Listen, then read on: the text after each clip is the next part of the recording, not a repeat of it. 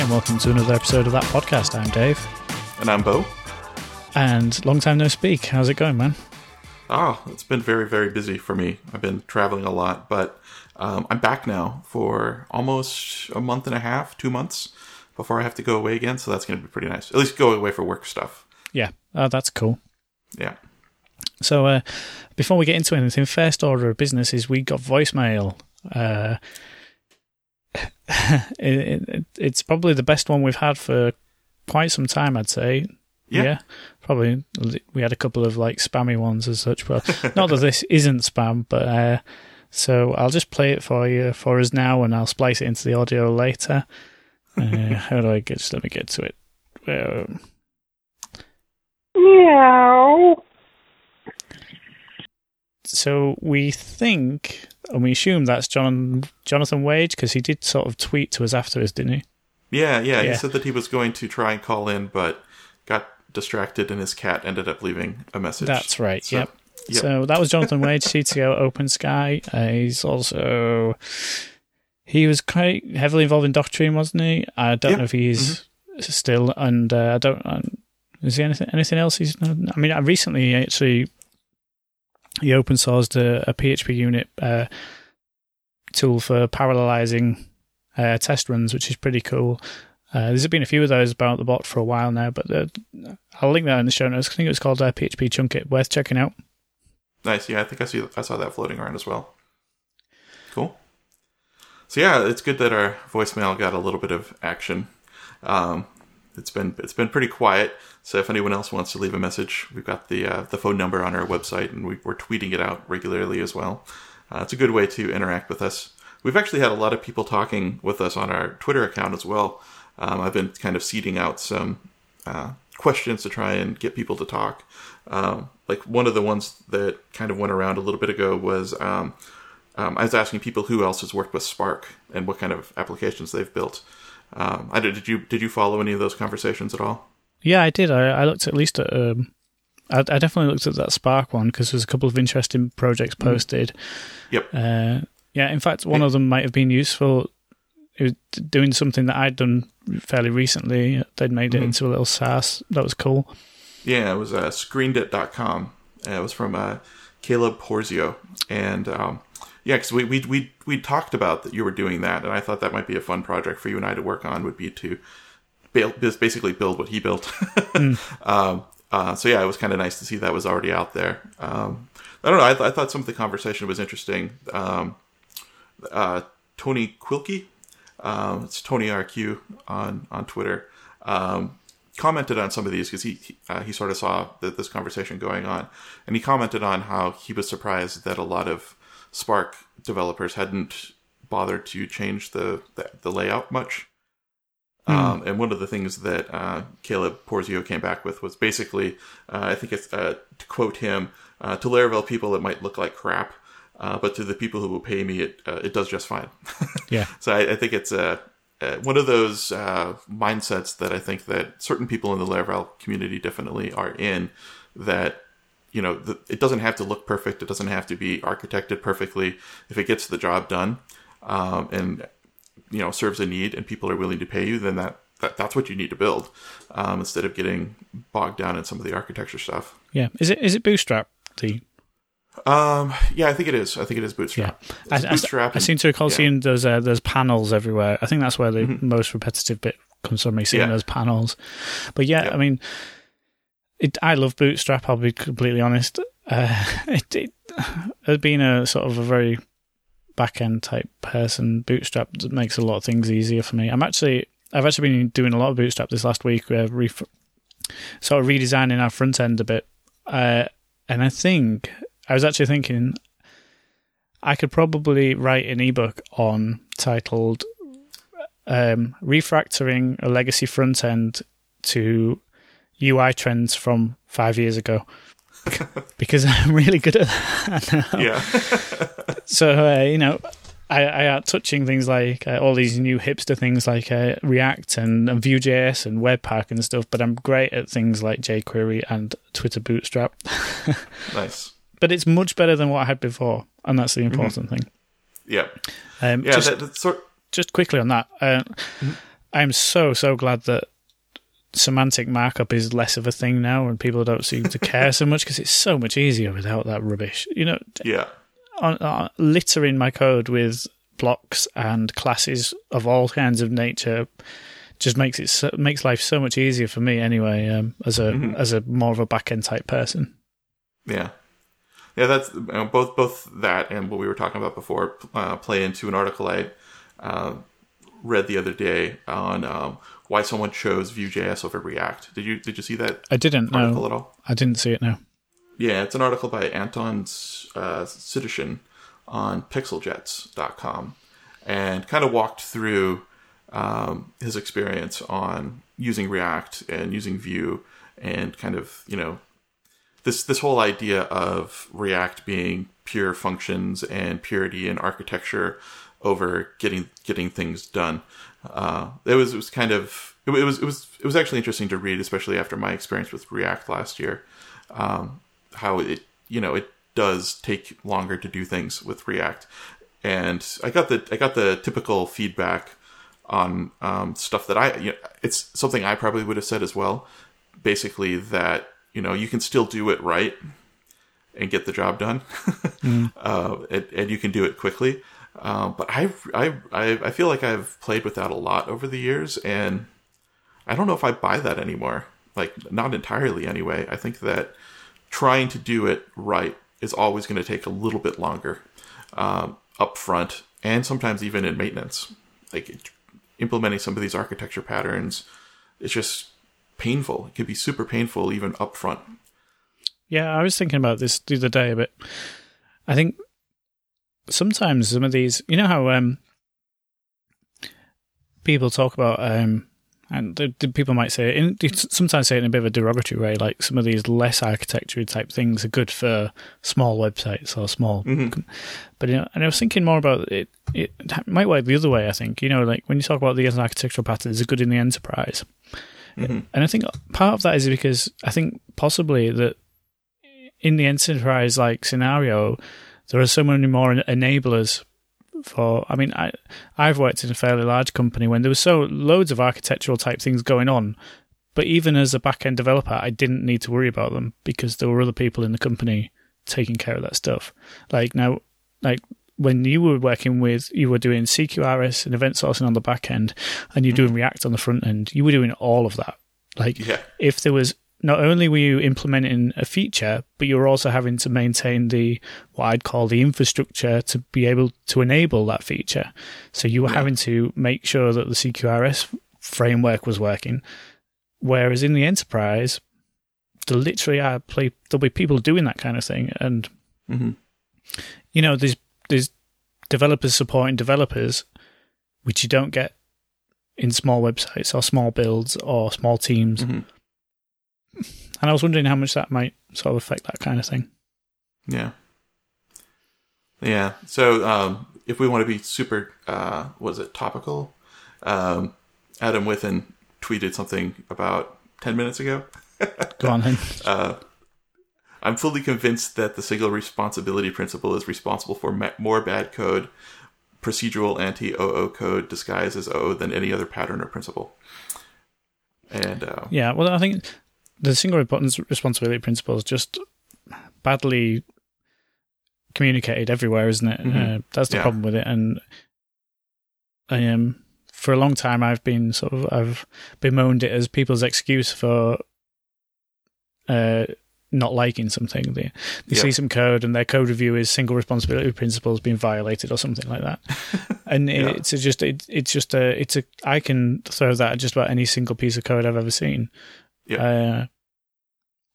And I don't know if I'd go quite as far as to say it's responsible for some of the worst stuff I've seen, but I don't either. Yeah, I mean, sometimes I think I feel like I've seen I've only been.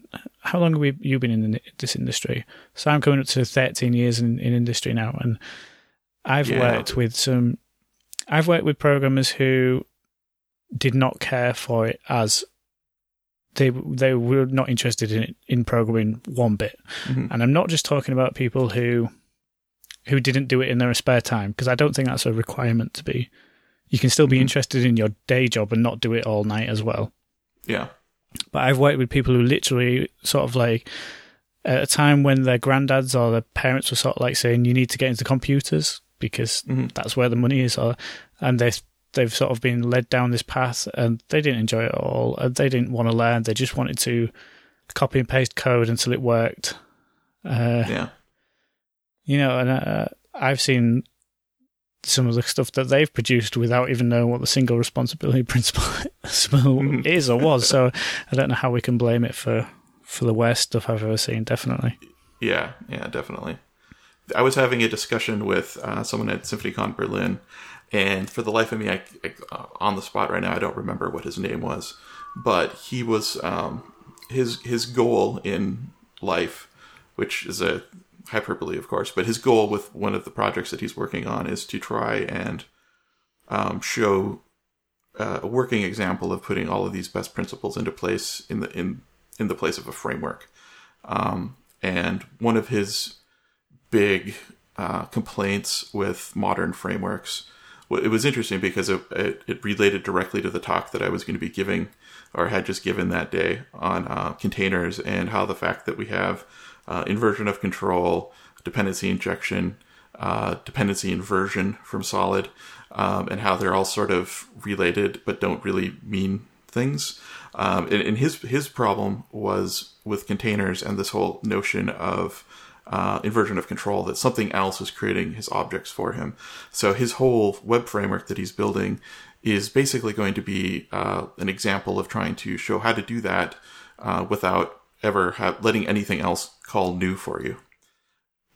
So I mean, it's just interesting to see like people's takes on some of these patterns and like trying to take them to the extreme.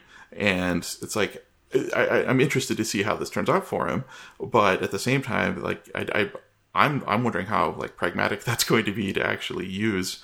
And then you have people like Paul M. Jones, who is on a crusade, or at least for a little while was on a crusade for never calling new anywhere but in a factory. So you just wouldn't have new object anywhere. You'd call a factory to create it. But what new's the factory? It's turtles all the way down once you start going down some of these things. So Taylor's follow-up, like a minute after Adam posted that, which I sometimes wonder if they time these things so that they're all on the same page. It was basically people run with it into this pit of despair, which I think is true for like pretty much any pattern, whether it be single responsibility principle or whatever. You get so caught up in that one thing that it's at the expense of anything else, and sometimes it's at the expense of the project actually working or getting completed on time. It can be really difficult to know when to back off and just get the job done and do it as best as you can without feeling too bad about yourself for not following the patterns just right. Yeah, definitely. So one of the things that I've done, I think since our last episode, I'm not sure. Did I talk about email delivery last episode? I don't think you did. I think that was something that I had on my list at one point to ask you to talk about. I was previously using Amazon SES, so that's Simple Email Service, I think, for our transactional emails. Now, I'd seen the other ones come and go. And one of the things that we didn't absolutely need, a lot of the transactional email services, they offer things on top of the delivery, so the open and click tracking, sort of statistics, that kind of thing. It's not something that we never really needed. And because we already had billing set up for Amazon and all that kind of thing, I just used SES. We already have our own proprietary click tracking anyway from when we were using an SMTP server, our own run postfix or whatever it was. So I was quite happy with SES, but we started to get more and more complaints about non-deliveries. We've definitely had a problem with one particular ISP in this country called Virgin Media. They also run Blue Yonder and NTL World, I think. And we're still having problems with them now, but they kind of triggered this sort of to see what we could do to try and fix it and to try and improve delivery. So I actually put a tweet out and asked what sort of if people had seen improvements with other companies. And some people actually made comparisons to SES itself. Some people just told me that their experiences with these other companies. And I think I wouldn't say fairly, like really consistently, but at least 3 or 4 people mentioned Postmark as being the one that they'd seen the best delivery with. So, excuse me. So I set up Postmark, an account with Postmark, and I think you get 30,000 free emails with your trial account, which is pretty good. And then I think one of their automated emails came to me and said, if you reply to this, you get another 30,000. So I quickly replied to that. So that was giving me 60,000 emails to test this out with. So I chose one of our transactional emails and I set up our system so that I could split test the transport for the outgoing email. So I literally sent one of our transactional emails 50-50 between SES and Postmark. And I was really pleased with the results using our own open tracking. So this isn't even just delivery, this is actually people opening. So the margin with delivery would be even greater because obviously not everyone opens every email they receive. We saw an 11% uptake in open rates with Postmark, which is really good. And at the amount of email we're sending, that's a lot of extra emails getting opened. I mean, it is more expensive. The ratio of cost to improvement isn't linear, certainly, but it's such an important part of our business. I mean, this particular email was when somebody has sent you it's the message received notification. So, if someone's using our secure messaging system to get in touch with you, we send you an email and push notification if you use our mobile app. And it's obviously a very important notification because, you need to be responding to these messages. Yeah. And, so huge for us. So I quickly got a billing set up on Postmark and switched all of our email over the course of 2 or 3 days. I didn't want to turn it all over all at once. I like to ramp these things up. And that's all in place now. And the actual Postmark people got in touch with me and asked if they could do a little write-up for their customer sort of success stories. So that's live on their site now. It's kind of cool. A few quotes from me and what happened and stuff. So nice. Yeah. That's awesome. Yeah, there are a couple of growing pains. For example, with Amazon, if they get a bounce, like a hard bounce, or a spam notification, which is where the user has marked you as spam, it will put them on a blacklist or something, and then we'll just silently not deliver to them, which worked great for us because we received, Amazon tell you when that happens, so you can do something like suspend the account or something, which is great. And we did that, but often we found that people would do things like hit the spam button and not realize, or they'd have some sort of antivirus plugin in their email that would decide it's spam and notify their ISP that it was spam, which would then in turn notify Amazon. And what we've actually seen is that people, with Postmark, if they get a spam notification, they hard block that person, and then their API blocks as well. So it will throw an exception if you use their standard SDK or Guzzle or whatever. It's going to throw an exception, which was a bit weird at first because there was one lady in particular who kept getting our emails. Whatever she was using for her email would mark it as spam. Postmark had to suspend her account, and then I had to email their customer support asking them to, lift the suspension, which just isn't going to scale for us. Bit of a pain, but thankfully there's not been as many. It just seemed like the one lady who it happened several times within the first few days of us going live to Postmark, and I was thinking, oh God, is this going to be, is this going to be how it's going to be? But thankfully, that's not been a problem so far. So yeah, other than that, it's been great. I'm really pleased with it. Awesome. That sounds cool. Yeah, and I just had a look at the stats now, and I'm still seeing anywhere between an 8 to 12% improvement on open rates, never mind delivery.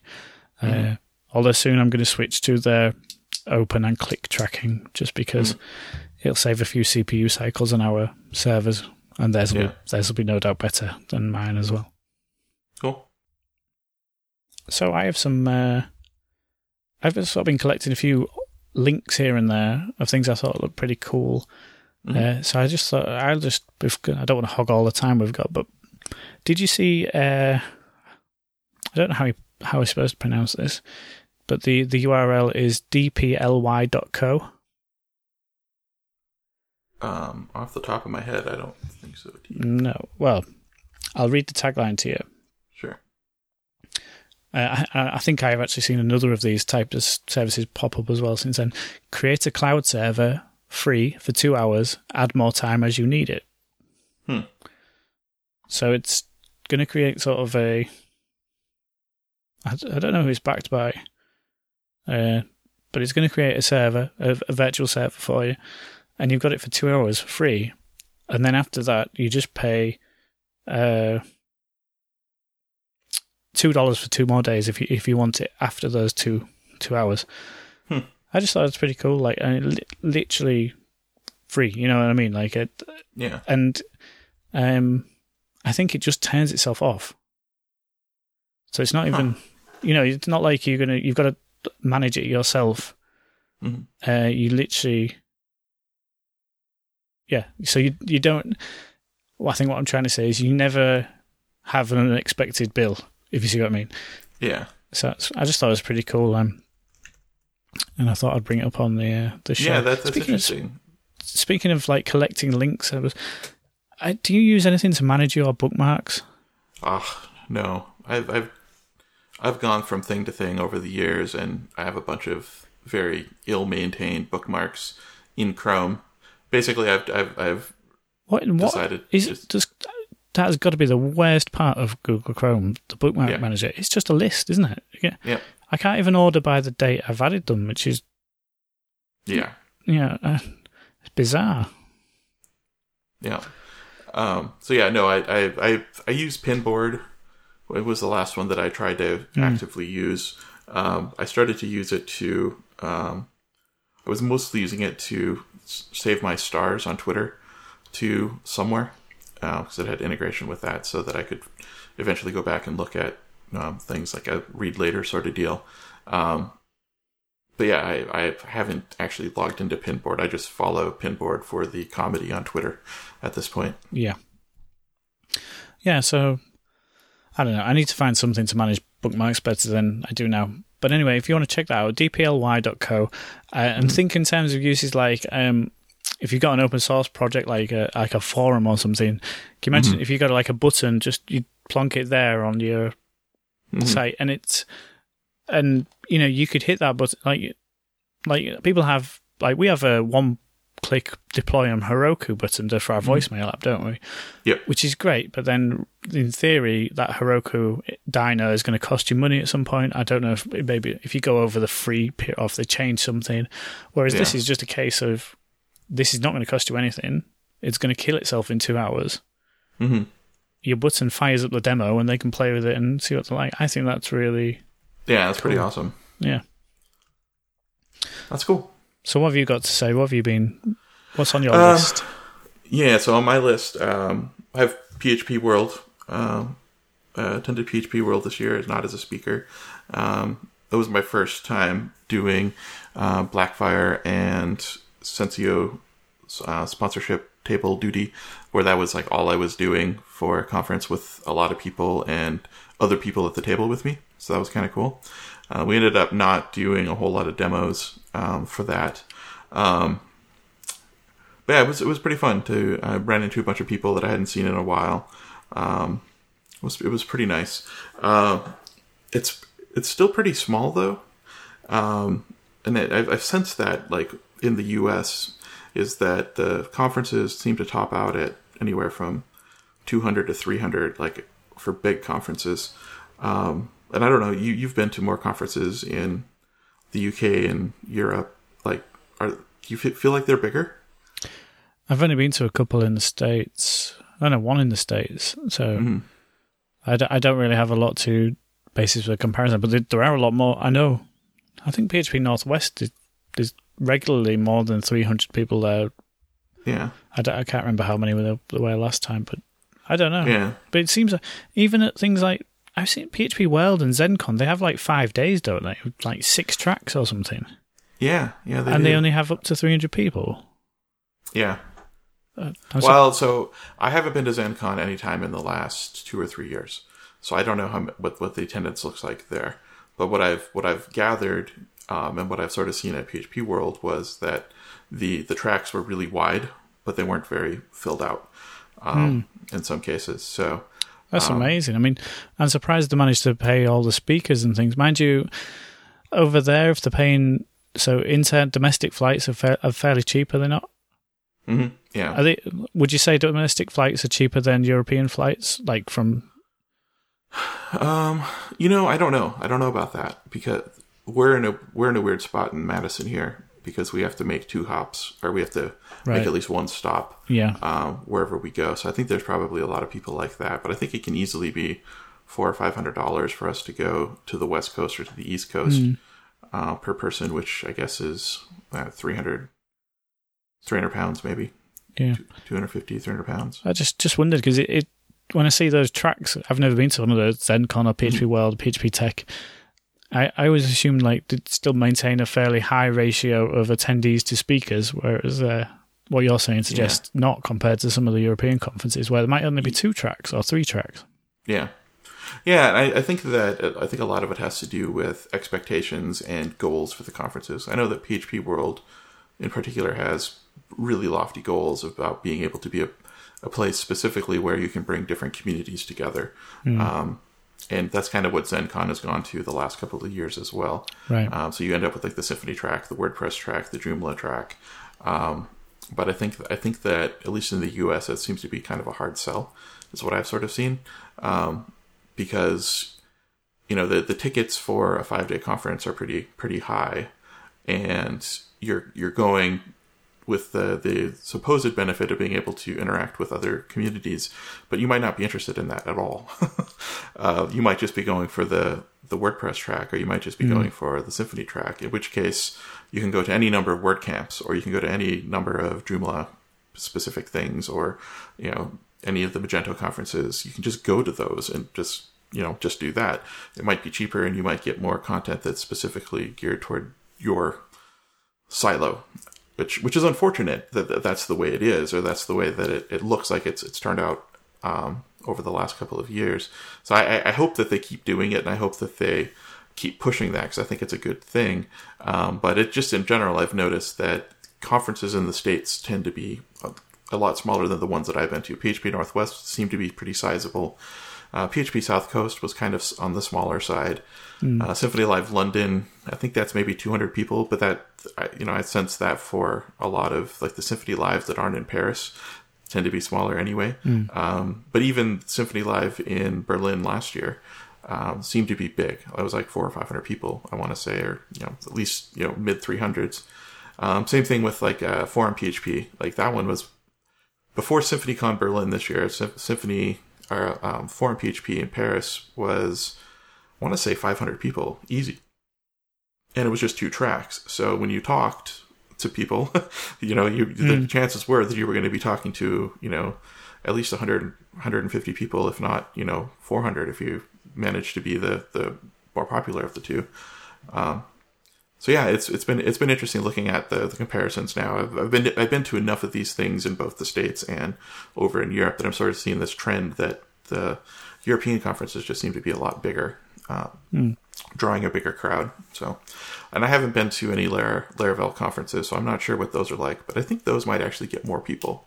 It's possible that crowd might be a little bit bigger, but they only do 1 conference a year dedicated to that. So of course more people are going to do that.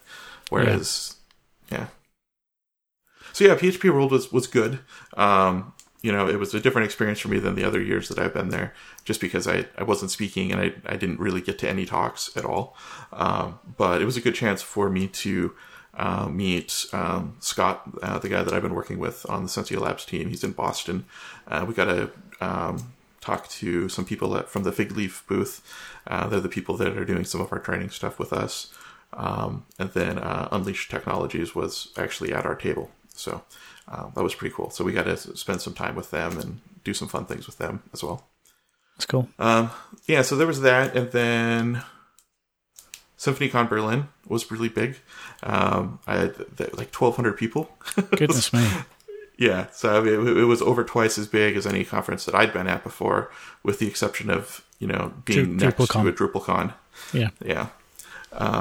So we were both at DrupalCon, or next to DrupalCon, for Symphony Live in Portland. Yeah. Several years ago. 1,200 people, that's amazing. I mean, yeah. I've been slightly removed from the Symphony community for a while now, but I think it's almost like it's just like a silently chugging along. Yeah. And I mentioned that enterprise thing. It's definitely a choice for the enterprise, isn't it? And so that's awesome. 1,200 people is amazing. Yeah, it was actually kind of uncomfortable sometimes, like during the breaks, because everybody would like rush to get coffee at coffee time, and it was hard to move, like to actually like maneuver around people. So it was pretty impressive. They just published it looks like Sensia Labs just published a video recap of SymphonyCon Berlin, so that'd be kind of fun. I'll put that in the show notes. You can get an idea of like what the crowds were like. So that was pretty cool. Yeah, sounds awesome. Yeah, and I gave my Laravel container talk at SymphonyCon Berlin. Master troll. Yeah, all things considered, I think it went pretty well. I got some help from Kevin Douglas. I don't know if that's how you pronounce his last name. Yep. But he gave me a little bit of insight into the auto wiring for Symfony. Yeah. He does that, yeah. Yep. He's been working very hard on bringing some more developer experience related things related to auto wiring to Symfony. So that's been really cool. I actually had a pretty self-deprecating slide. Basically, when auto wiring dropped with 2.8 last year, just before Symphony Live San Francisco, I took a look really excited, and then I'm like, what's the point? You still have to define the service, and then you have to tell it it's auto wired. It's like so I actually had a slide up there just to make the point that I wasn't very happy with it, but at the same time, I didn't do anything about it. So then I went on to talk about some of the other people who've actually created third-party bundles to try to make these things better. Yeah. So I brought it back to Symfony at the end, which I had previously anyway, because I still think that Symfony's container, like with the flexibility and the power that you get with being able to compile the container, the compiler passes and all of that's really great. But if you need that stuff, if you don't, and you just want to do rapid application development, then it's a huge barrier to actually like making those changes quickly. Yeah. So it would be pretty cool if that config actually caused the compilation to do it at compilation time. So it like compiled the auto-ness. If that makes sense. Yeah. But yeah, I remember seeing it at the time, and yeah. Yeah. So that was the last trip that I was on. So I've been back now. You can't see it very well, but my office has actually gotten worse. Like it kind of like peaked at about 70% unpacked and clean, and now has like I can't actually back up in my chair without running into a box. So Beck and I are kind of moving into cleanup mode / let's actually get moved in. Especially now that I'm back and I'm not going to be away for a little while. Yeah. Yeah. That's cool. Yep. So, and go on. Yeah, I'm sort of related to that. One corner is dedicated to DJ gear right now. Cool. And I'm actually going out with the family tonight to do some do-it-yourself related chores to go get some shelving material so I can actually set up my DJ gear. So I'm actually going to do it. Last night I opened up my boxes. I have one box of records, and I didn't know which records I had with me because, I probably had thousands of records, and I only have like 60 now. So I started going through them. It was pretty awesome. It's like the very first one I picked up was like this really classic track from like, 96 or something. And I was like, oh, this is going to be awesome. And Luke was standing next to me, and he looked at me with this matter-of-fact expression and said, do you think you can even do it anymore, Dad? I was like, ooh. Sounds like a challenge. Yeah, it does, doesn't it? So I'm definitely motivated to try and get everything all set up I've actually been struggling with some like motivation related things. I know that you and I have been talking about trying to get projects started and finished, and since then, between the travel and catch up every week before travel again, I haven't been able to do much, and I'm starting to feel like the DJ thing might be a nice little thing for me to do that's not computer related, that'll like let me unwind a little bit and kind of just have fun, so that I can start having fun again doing my own side project things. Yeah, that sounds good. Like I say, I've been playing video games again. I'm still playing Metal Gear Solid. I'm slowly getting to it. I've totally given up on the sneaking around stuff with that game, and now I just go in and shoot everybody. And it's not quite how the game's supposed to be played, but I'm making progress. Nice. But yeah, I've felt a bit more motivated about some of the stuff recently. I don't know what's changed, but yeah. Talking about like doing projects and stuff, I thought we should mention our although I don't want to say failure because it's more of a calculated failure, but we were both going to do Amy Hoy's Shipping 6. Yeah. Which is a little, I guess you'd call it an email course launched by Amy Hoy to sort of feed into her Just Effing Ship book. And it's basically every week or throughout the 6 weeks you're going to get emails from Amy. They're going to be a lesson followed by a challenge, and me and Bo thought we'd do it together, but we kind of like false started several times, didn't we? Because we couldn't, like, you were traveling. I had tonsillitis last week, so I didn't get out of bed for nearly 2 days, and then it's sort of like we're going to be doing. The holidays is going to be right in the middle of it if we started that. So we've stalled on that a bit, but that's something we'd both like to try and do. And I've got an idea for it. Have you got an idea of what you want to do for it? Yeah, I have a couple of ideas. I'm not for a lack of ideas. Of course, yeah. Yeah. So at some point we're going to do that. I've got sort of all the emails stored in a folder in my... Because we both signed up for the email list, didn't we? When we couldn't start actually doing it. Yeah. So at some point we're going to work through that. That'd be pretty cool, and we can talk about our progress on the because my idea is definitely sort of very achievable. It's something I'm not going to need to research or anything like that. I know what I need to do and how to do it. So yeah. We definitely had a false start on that, and I was actually going to try and drag back into that as well. So that she could work on her book project. So that's a good idea. Yeah. So I don't know if we want to. Whenever it is we get around to that, I'll probably see if she's not already finished with her thing. I'll see if we can drag her in on that as well. It'll be kind of fun. Yeah, how's your wife doing with the writing stuff? She's not very well at the minute. We've had a bit of a rough couple of weeks. Rowan was. Basically, illness has gone through the family, and as these things go, no one gets it. We don't all get it at the same time. We all get it one after the other. So either one of the two children has been poorly, or I was poorly, or Rebecca's poorly. She's literally just getting over it now. Some sort of viral infection. Unfortunately for me, mine turned into a bacterial infection. I'm quite susceptible to tonsillitis, and I got the bacterial form of tonsillitis. So I had to go get antibiotics from the doctors. By the time I saw the doctors, I was actually starting to feel better. But for whatever reason, it's made Evie and Rebecca have had like vomiting from it, whereas I haven't got anything like that. Rowan didn't vomit; he just had the fever, and he probably had other ailments. But being 3, he probably couldn't quite describe them to us as well as we would. But so that's really. Well, knocked us for 6 these last couple of weeks. So Rebecca, I don't think Rebecca's done any writing, at least in the last couple of weeks. But it's not going anywhere, so I'm sure she'll pick it back up when she can.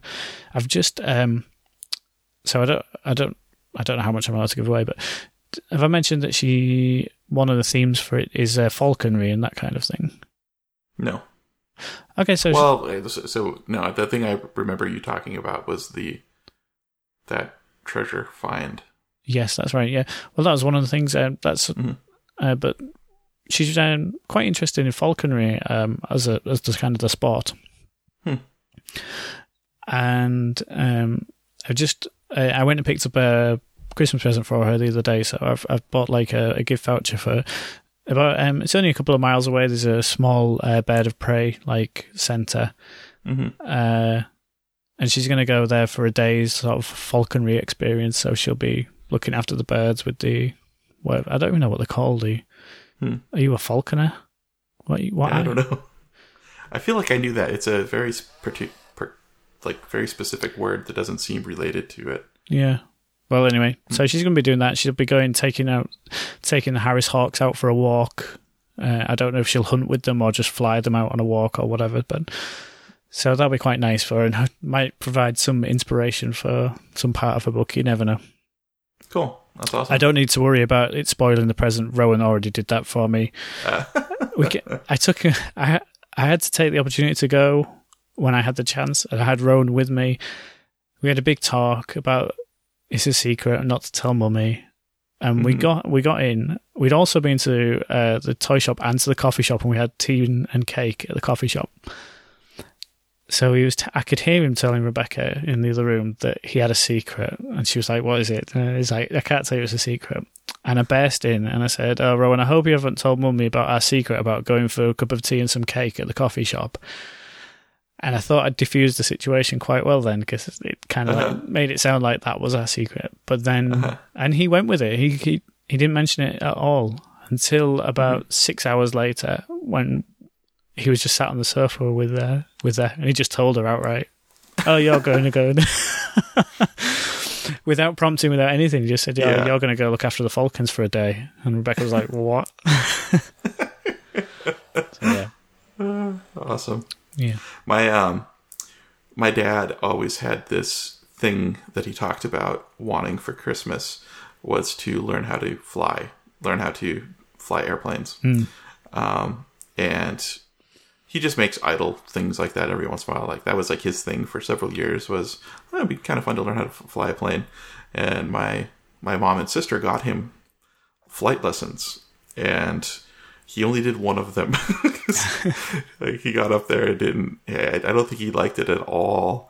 So yeah, sometimes it's fun when you get something for someone that you really think they want because they said they've wanted it, and then they don't go through with it at all. Well, I guess it was Evie's birthday last week, and I was really pleased about this. Like one of the things we talked about birthday presents, and she talked about horse riding before, and we kind of said to her that it's really expensive, and between swimming, gymnastics, dancing, we can't really afford to be paying for another activity, particularly one that's so expensive as horse riding.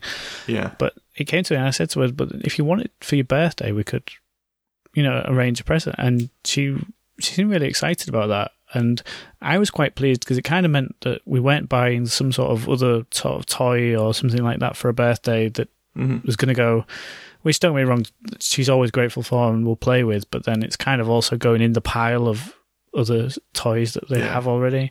Whereas something like this, so we sort of did that, and she went for her first lesson on Saturday. And part of me was actually thinking, what if she goes to this first lesson and then decides she really doesn't like this? I'm not going to have to. That's going to be a terrible birthday present.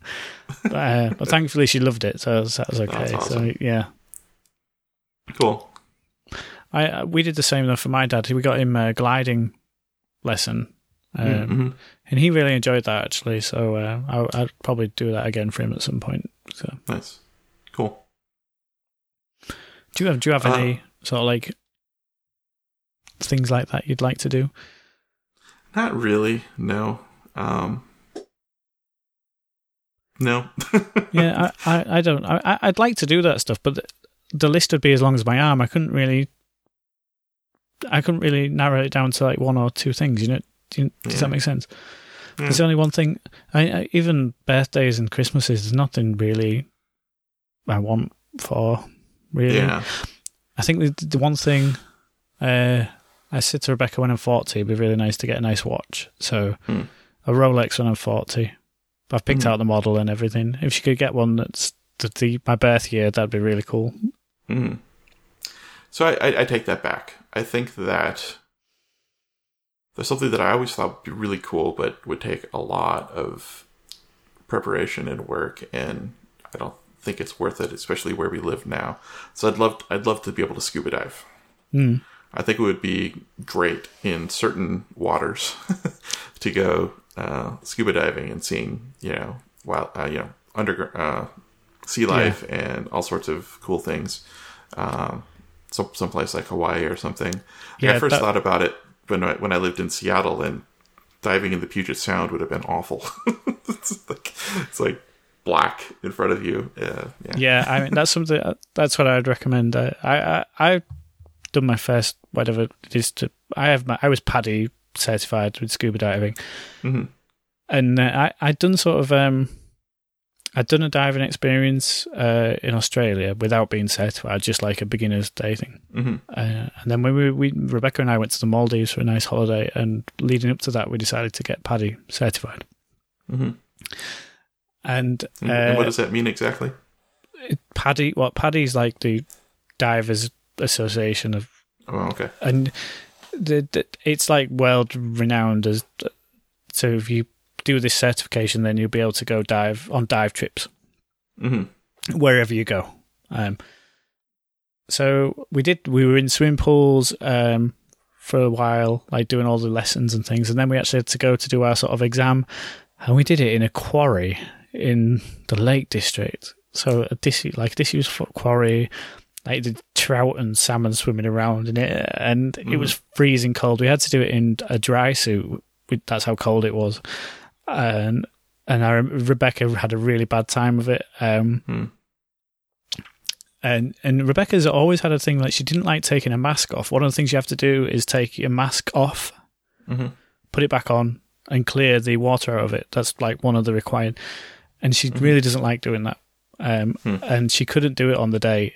And I'm not surprised. Like, I mean, she'd done it in this pool loads of times, didn't like it, but did it. But on this day in the freezing cold Lake District, disused quarry, she just couldn't do it. And of course, I think 4 weeks later we were in the Maldives, and we went and spoke to the instructor there, and she said like, Rebecca's done all the stuff, she just didn't like pass this last bit of the, and she was like, oh well, we'll just take her out and do the sort of like the exam bit with her. And she went out in the beautiful waters of the Maldives for a fraction of the cost of it would have cost back home. Did it first time, and I was just like, why? What did we go through all of that at home when we could come here and do a 2-day course? Like, we were in the Maldives for 14 days. And we could get there, book ourselves immediately in for the 2-day course, and still have 12 days to dive. So yeah, that would be my recommendation. Go somewhere lovely and do it. Thailand or somewhere in the Indian Ocean, just somewhere like that. Nice. But it is amazing. Yeah, I love scuba diving. And I should really go and sort of like renew my certification, I think, because I think if you don't use it, you lose it. Yeah. Right then, I should get going. Rebecca's waiting for me. We've started watching Westworld. You watched that all? Oh yeah. Yeah. We watched it all the way through. I won't give anything away. Yeah, we're only 3 or 4 episodes in, but I said I'd go watch an episode with her tonight, so I should get going. Nice. Yeah, we just switched to The Leftovers. I've not seen that, so. Yeah, that one's very bizarre. I'm not sure if Beck's going to be able to keep up with it, because it's similar to Westworld, but worse in the sense of you don't know really what's going on. Okay. And like weird things are happening, and anyway, it's kind of weird. So she just told me today, we've started watching things at lunchtime instead of nighttime. And she's like, yeah, I don't know if I'm going to watch any more of this. So, right. But she was pretty, I think she's pretty on the fence with Westworld after the ending. Okay. If she's going to watch anymore. But it's great. It's great. Yeah, I'm enjoying it so far. Cool. Oh, just one last thing. This time next week when we record, we'll both have seen Rogue One, so we will have to do a small section rundown on Rogue One. No spoilers for people, but definitely get our opinions. Quick note, do you know who Kevin Smith is of Jay and Silent Bob? Yes. So Kevin Smith, big Star Wars fan. I saw a tweet from him the other day. He said he'd seen Rogue One. He said it was amazing. And he said, no, really, Empire Strikes Back kind of amazing. So, wow. Yeah, I am totally psyched. I'm going tomorrow night, and I can't wait. Nice. Yeah, we're going Friday after school. We got one of the places where you can go and eat dinner. Oh, cool. So So it's a movie theater where we can go and have dinner and watch the movie at 5:30. So that's we're awesome. pretty excited about that. We need those places in the UK. Yeah, there is one. We found one in Evesham, actually. Oh yeah, it's a whole different world down south to up north. Yeah. We're still using projectors, I think, like film projectors. I mean, so okay, man. Yeah. I better get in. Thanks for talking. Sure thing. Call this one a wrap.